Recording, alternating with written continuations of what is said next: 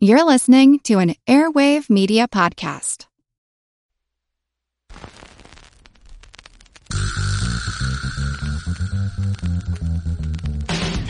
Her Money is supported by Fidelity Investments. Together, we're here to empower, educate, and encourage women to start talking about money. Discover more at fidelity.com/it's time. Her Money comes to you through PRX.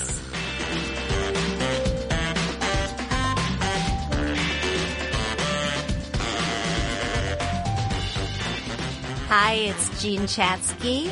Welcome to Her Money. Very, very glad to have all of you along with me for the day, or at least for a short, brief half hour where we're going to get down to business and learn something from a very interesting woman. So I wanted to get global for a second as we begin here. Did you know that women make up 40% of the global workforce, and yet we only hold 24% of senior management roles around the world, and that this figure has not budged in 10 years? It's pretty astonishing when you think about all of the advances that women have made in education, in starting businesses. And the next question, of course, is why is this still happening? Well, research shows it can, of course, be because of gender bias. But what's even more troubling is that we being women, we shy away from leadership positions too. The Harvard Business Review found that women are less likely to apply for executive roles if we've faced rejection before. I totally get that, but we've got to learn to blow through it, which is why we have Angie Morgan with us. Angie served as a captain in the U.S. Marine Corps before co-creating LeadStar, which specializes in helping small to mid-sized businesses develop leaders at every employment level. She's also the best-selling co-author of Leading from the Front and Spark, How to Lead Yourself and Others to Greater Success. Hi, Angie. Thanks for being here. Thank you, Jean, for having me. And what a great topic to be talking about today. Oh, we think so too. You know, and we were talking before we launched the show that I don't think we've ever had a captain from the Marine Corps or anybody from the Marine Corps on before. So thank you for your service and thank you for being here. Well, I had a great time on active duty, and it doesn't surprise me that you haven't had. There's not that many specifically women in the Marine Corps. It's an organization where there's there was 1,000 women officers out of 170,000 person force when I was serving. And wow. So as you think about the gender dynamics that you were discussing, definitely, I would say definitely less than 20% of that organization's upper ranks were women. How long were you in the Marines, and how did your training and your position as a captain shape your views on leadership? I think the most important thing I learned in the Marine Corps was how to lead and really understanding the nature of true leadership. I went to a great college, University of Michigan. Go Blue out there for many fellow Wolverine fans. We're pretty proud of our school. Yeah, no kidding. What I found interesting, though, about that experience, like going to undergrad, in our fight songs, we are the leaders and the best. And I did not learn leadership in my formal undergrad education. I learned everything I knew about leadership in the Marine Corps. And I learned that it was a behavior. It was about building influence with people. Even in this tough hierarchical organization, leadership was about those interpersonal relationships. And what was interesting was when I left active duty and started working in pharmaceutical sales in the private sector, how different the term leadership and leader were used. They would talk about our management team being our leadership team as if you had to have a job title to be a leader. And my background was completely different. Everyone in the Marine Corps knew that they were a leader, even if it was just leading themselves. So going from an area where you learn leadership is a verb to leadership is a noun was really interesting. And that was part of the reason why my business partner, who I'd served with in the Marine Corps, started our business. We wanted to reshape people's understanding about true leadership and make it more accessible. So especially we think of women are less likely to see themselves as leaders. But when you start talking about what true leadership is, light bulbs go off like, I do that. Right. Yeah. So in the book, you say And you just said as well, it's not about the job title, that instead it's about action and behavior. Can you elaborate? Absolutely.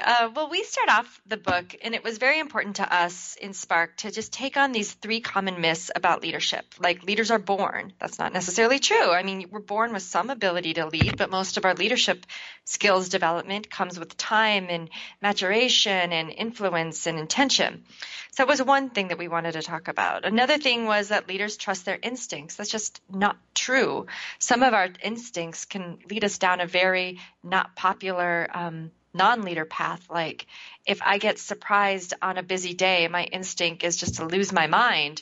But that's not leadership behavior. If you've worked with somebody like that, you recognize that that's not about building influence. That's alienating people. And then the final thing that we wanted to tackle right away was the idea that a title makes you a leader. And I think for anybody here who's had a bad boss, you know that being a manager or a supervisor does not make you a leader. When I think about some of the myths of leadership, I often think that leaders have to be extroverts. What did you find along that path? That's a really great question. And I think that, yes, we're influenced by people who perhaps are more outgoing and have a little bit more charisma. Yet the reality is that's just not true. So again, whether you're an introvert or an extrovert, especially if you're an introvert, there may be things that you can do to enhance your leadership ability, like speak up more, know that this is something that you have to focus on to develop, but that's not going to determine, how well you influence people or how well you inspire others. And so I think that that's really important, that regardless of some of these personality traits that you come to the table with, they're not going to be barriers, because there's other behaviors that you can develop, which is what we try to talk in Spark about doing, that'll make you more influential in your world. When I talk about taking control of your money, often I come to the fact that there's just a point where you decide that you're going to do it. You may hit a life event, and it could be a good event or it could be a bad event. You may hit an important birthday. You may suffer the death of somebody important to you, whether it's a parent or a spouse. You may just have a baby. And at that point, you decide, all right, it's just time and I am going to do this. Is the same true of leadership? Do people just hit a point in their life where they decide, well, if nobody else is going to run this, I'm going to run this? For some, absolutely. They say enough is enough, but wouldn't it be better, though, if people don't have to hit a pain point before they have these, dramatic realizations? And that's some of the work that we do, is helping people realize, like, you may not be at a point where, you're feeling the pain of not building your leadership skills. But if you can start now, like, again, if you're new to a business or an organization, or wouldn't it be great to start building your leadership skills now, so when you get that manager role, you have them to fall back on, so you don't have to lead perhaps by force or do this because I say so. It's because you've built those influential skills all along your career. But, I think for me that, and me and the women that I talk to, it's absolutely true that there comes a point in a career, maybe they've missed out on a promotion just one too many times, and they took a really good hard look in the mirror and they say, you know what? I can't change the game. I can change me. And they put intention around developing. I love that, because you're controlling what you can control. You can't control other people, but you can control yourself. Taking that step, though, does mean getting past the rejection. Why is that so hard? Oh, gosh. Boy, I need a couch to lie down and talk about this. You can recline. We'll recline. I mean, ego. I mean, we're always working overtime to protect ourselves from pain and setback, yet how we process those experiences is so powerful. We talk a lot about confidence in Spark because it's one of those mental games that you're in every single day. We used to think of, when Courtney and I started our company and we're thinking about this concept of confidence, we thought it was a skill, like, you just do it more and you can get better at it, like golf perhaps, or I don't know if any. I never get better at golf. Maybe math. Maybe if you just practice math or finance, you get better at balancing, your your book's a little bit better, but confidence is an emotion. And that explains why it can waver on any given day, especially when you need it the most. And so as we think about growing and developing our leadership skills, we can't ignore confidence. You talked earlier about, we shy away from additional opportunities, especially if we've gotten, rejection in the past. But confidence is that thing that will help get your head straight. And there's four simple ways of developing it, but really they're simply stated. The real work comes when you're in the moment developing them.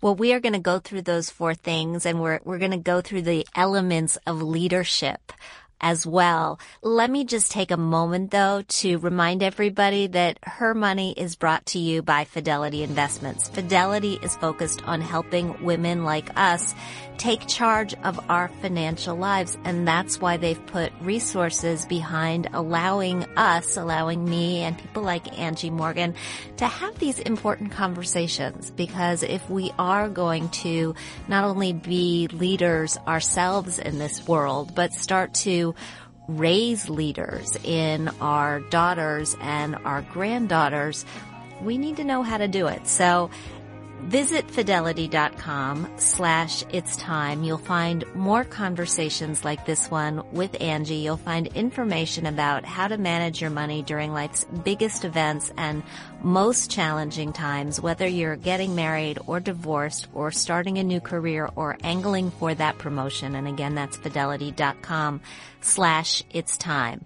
All right. So you have decided you're going to find your spark. And you write in the book, Angie, that there are 6 key elements of leadership that need to be demonstrated consistently. Let's talk about some of those. You've got character at the top of the list. And for us, that was very important to put that at the top of the list, because if people don't trust you, and, you build trust partly by being who you say you are and letting your values, manifest, then there's just no relationship there. And without a relationship, you're not able to influence people.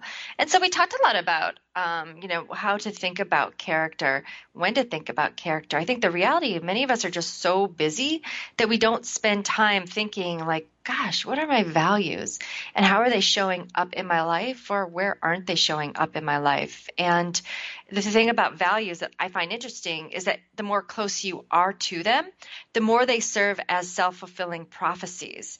And that work is really important. If we want, I don't think anybody out there says, you know what, I want to lack integrity. It's something that we all strive to achieve, but you got to do that soul searching to understand what are those values and where are they showing up. The second element is credibility. And there is a big credibility gap with a lot of people in this country. Yeah, and it's interesting. What I find interesting about credibility is that I can only influence my credibility. You, Jean, or your listeners, you all hold really just the keys to whether or not I'm credible. And everyone else has different definitions of what makes, somebody like me credible. And so as a leader, I have to work really hard just to understand what I'm being measured up against. One of those, what do you people want from me moments? Yeah. Because I think like we all, again, we all can do the things in our working environment, or, there's some certain expectations that we can just assume. Like if I go to work, I need to show up on time. There's a dress code that I need to adhere to. There's my job description. I need to do that. But we also know that some of the things that we're being measured on and by other people aren't bright lined in those areas. So we have to work at it. We really need to think about what makes us credible and what is that bar and how do we meet it and what can we do to succeed it? Because then, again, people start to believe you and they trust you.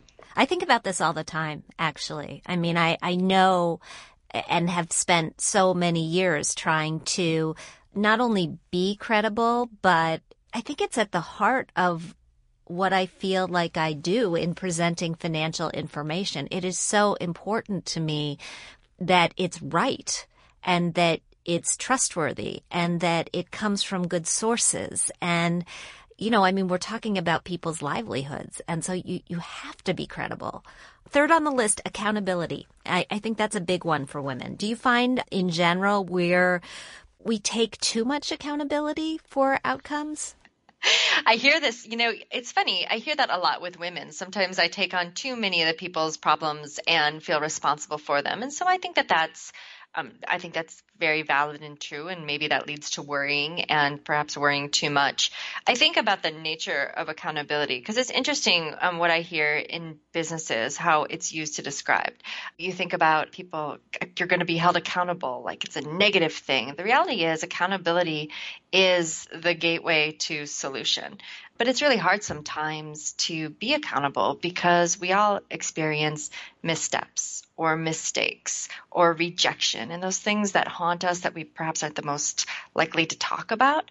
But for us to gain control of it and to do something about it, we have to just be honest. We have to own our challenges, control what we can control, and just, put plans in place to improve upon them. And so I think that it's one that it's easy to understand the word, but to demonstrate it, because especially when we have to demonstrate it, we're not in always the most positive place. It's one of the toughest things to do. You write about being of service and meeting the needs of other people. What is service-based leadership as you define it? That was probably one of the greatest takeaways I, as a leader, got from the Marine Corps. It's the foundation of the Marine Corps' leadership style. I think, when you think about Marines fighting for our country, you'd like to think that they're all in for our country, and absolutely they are, but they're really fighting for the person to the left of them and to the right of them, even before perhaps their own needs are met, which is why they have such courage. For what I say, one of the few reasons why they have so much courage in those difficult moments, it's because they're there for their team. And so we talk about service-based leadership as how do you get there as an individual where you can pull a group of individuals together to create a team. And the answer is really, how do you serve them? How do you make sure that their needs are met before your own needs are met? Because that is ultimately service, working for the people around you, prioritizing their needs, and helping them move up, Maslow's hierarchy of needs so they can be freer, more independent, and more successful because of you. Again, I just want to sort of poke at this one a little bit. Do women, do we put others ahead of ourselves too often? Yeah, like sure, I'll lend you that $100, and that gives nothing for me to left in the bank.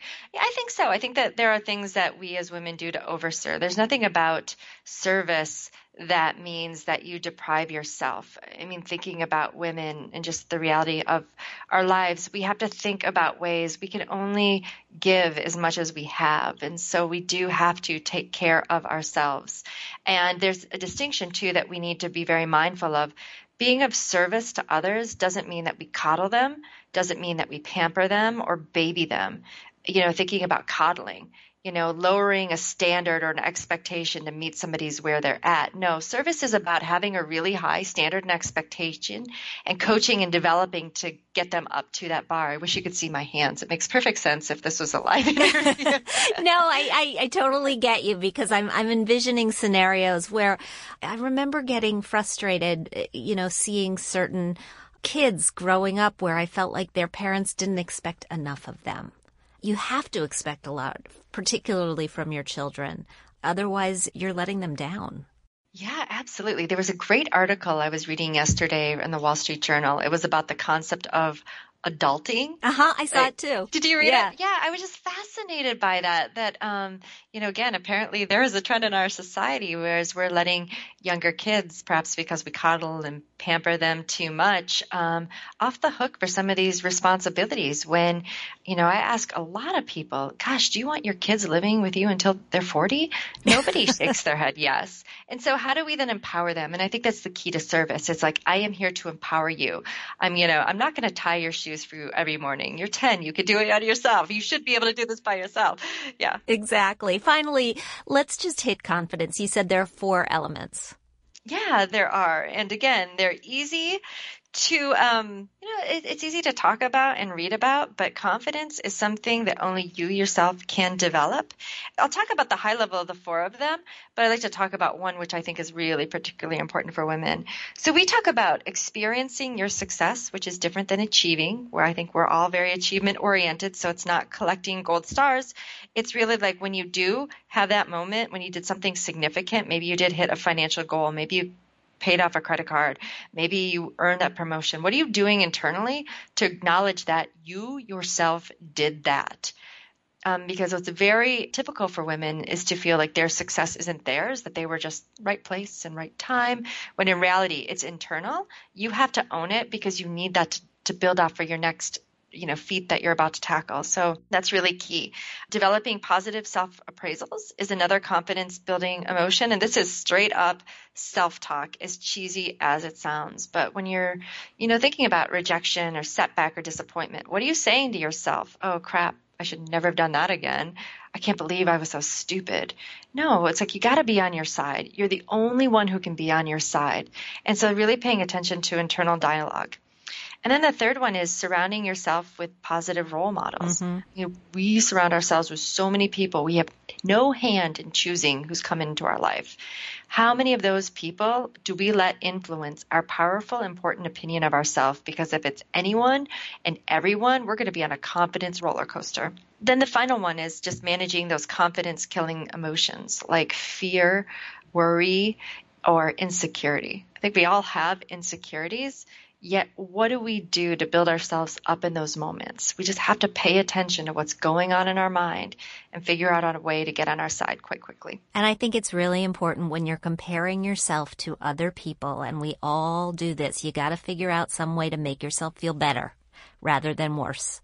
Exactly. And there are a lot of different examples that I could pull out of the air here, but think about ways in which you can shine a positive light on yourself. Angie Morgan, the book is Spark, How to Lead Yourself and Others to Greater Success. Thanks for being here. Hey, thank you for having me, Jean. My pleasure. Kelly's with me in the studio. Hello. I was interested in the discussion that you guys had about women being too selfless or too willing to help, because I can relate to it.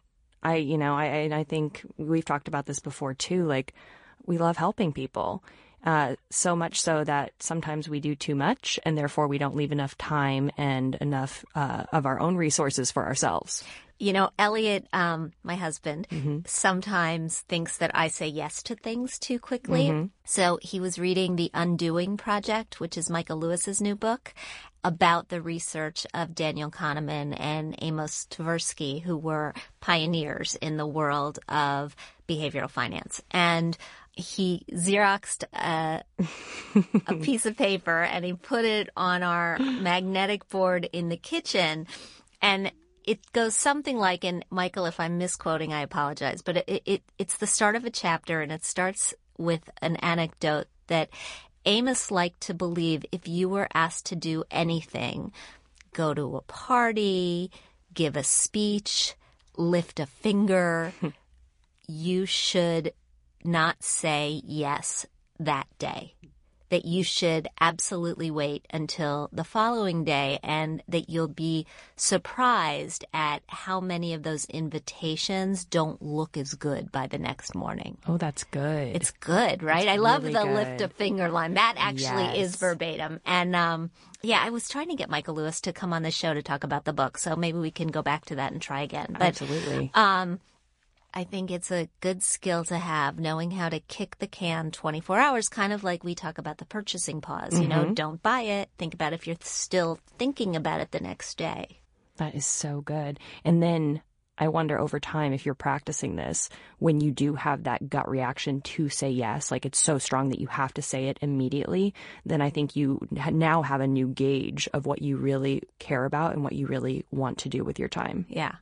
Yeah, Love it's hard. It's so hard. It's so hard. All right, what do we have? Questions. First question is from Melissa. She says, my employer offers its employees the ability to invest in a simple IRA retirement plan with a 3% match. There are many mutual funds I can invest in for no fee.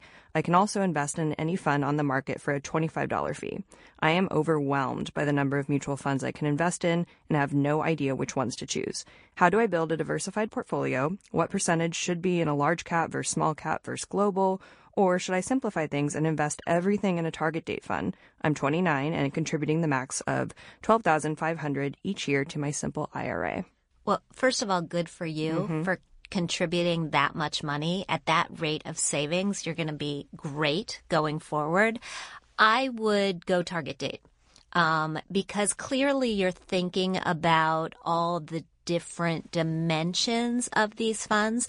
I mean, the other way to simplify is to figure out what percentage of your assets you want in stocks versus fixed income, bonds, and cash, and put that stock component in 2/3 a total stock market index fund and maybe 1/3 an international fund, and then a total bond market index fund for the rest. And then you have to rebalance that year after year after year to keep your risk in line with your age, which goes down as you get older. So those are two simple ways to do it. What people don't understand about mutual funds is that there are, I don't know if there are quite as many mutual funds as there are stocks, but there are a lot of mutual funds, and it is no easier to pick a managed mutual fund than it is to pick an individual stock. It takes work. So the target date route, if you're attracted to it, I think is a good way to go, although it is a little more expensive than index funds. I am totally missing something here. So I'm thinking of my Roth IRA and traditional IRAs, which have these caps of $5,500 and $6,500 if you're 50 or older. Oh, she's got a Simple. So what is this? Simple is a retirement plan for the self-employed. Oh. You are not eligible for one. No, I am not. Okay, I was like, should I be doing this? To put away more money? Right. Well, but no. Well, no, because I'm gainfully employed by you. But I was wondering if, like, I missed the mark on an IRA that I could be putting more money in. No. Okay. You have not. All right. So this is for self-employed individuals. You could nudge, be putting more into your 401k. Nudge. Hey, I recently increased. I know you did. Yeah. Yeah. So there. There's that. Okay, our next question is from Valerie, who recently discovered the podcast and says she absolutely loves hearing about women and money. Thank you, Valerie. She writes, my question is about setting up a Roth IRA for my kids. My kids, ages 9 and 6, recently started a Hawaiian shaved ice business where they are selling shaved ice around the neighborhood and at the nearby park that holds community baseball games. They are making about $80 a day. Thank you, Arizona Heat, and shout out to Arizona. That's where I'm from. The purpose of the business is to teach them about running a business, managing money, and work ethic. They are loving it. Is it a smart idea for the kids to start a Roth IRA since this is earned income, or should their savings go into a college savings plan? Wow. Mm-hmm. Good for them. And cool. I hope you have to save this because every once in a while we need teenagers who have a business for Your Money magazine, which is the magazine that we do for our schools. They're 9 and 6. I know. That's awesome. That's fantastic. I don't think you can really lose actually with the Roth IRA because you can use the money in the Roth IRA for education without penalty. And so go for it with the Roth unless there is some sort of a state tax deduction that you get for contributing to a 529 college savings plan in your state. It's really a bit of a wash with this. It may be easier now that I'm sort of thinking it through to go the 529 route because many college savings plans have age-based portfolios that you can just put the money in. Thinking about our previous letter about asset allocation and distribution. You know, if you go with the Roth, you can invest it in any way you want. But there are in many 529s these preset portfolios that are often quite excellent. So I'd look at the ratings of Arizona's plan. Morningstar rates these sorts of plans, as does savingforcollege.com. But go kids. That's amazing. And thank you, Valerie, for writing in. And our final question is from Kath. She sent you a message on Facebook. She writes, I have 2 teenagers. One is in 9th grade and the other is in 7th grade. And I have 2 small savings accounts for them, about $6,000 each. I'm concerned about college education, and I'm not sure if 529s make sense at this point. What do you think? What other options are there in my situation? Please advise. I don't know why 529s wouldn't make sense. I mean, the other option, as we just discussed, is the Roth IRA. But you don't have to invest the money aggressively. The closer you get to college, the less aggressive you want to be. If you think about it, the closer you get to any goal, whether it's retirement, college, down payment for a house, the less aggressive you want to be because you don't want the markets to tumble and for you to lose a chunk of what you were counting on to pay next year's tuition. However, you can still perhaps capitalize on that state tax deduction.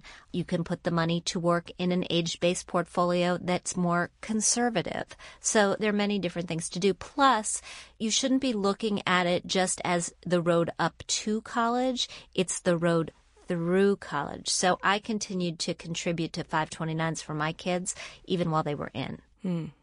Okay, great. Thank you, everyone. Thank you, everyone. And speaking of savings for your kids' college education, if you're feeling lost about how much to save, our sponsor, Fidelity Investments, has a new savings guideline for parents, and it's really simple. Multiply your child's age by $2,000. This $2,000 plan should keep you on track to cover half the cost of a 4-year public university. It means you'd have around $36,000 by the time your kid turns 18. The rest of tuition could come from financial aid, student loans, family earnings, i.e. cash flow. And remember, this is just a benchmark. We like benchmarks because they give us something to aim for, but it's important for you to modify it based on your own unique financial situation. And if you've got ground to make up, do not panic. Remember, put your retirement first because there isn't any financial aid for that. Thanks so much for joining me today on Her Money. Thank you to Angie Morgan for a terrific conversation. If you like what you hear, please subscribe to our show at iTunes and leave us a review. We'd also like to thank our sponsor, Fidelity. Our music is provided by Track Tribe. Our show comes to you through PRX. And coming up next week, my friend David Bach is in the house. He is the author of the best-selling book, The Automatic Millionaire. He has updated and revised it, and he took a long sabbatical. He's going to be here to tell us about all of that. We'll talk soon.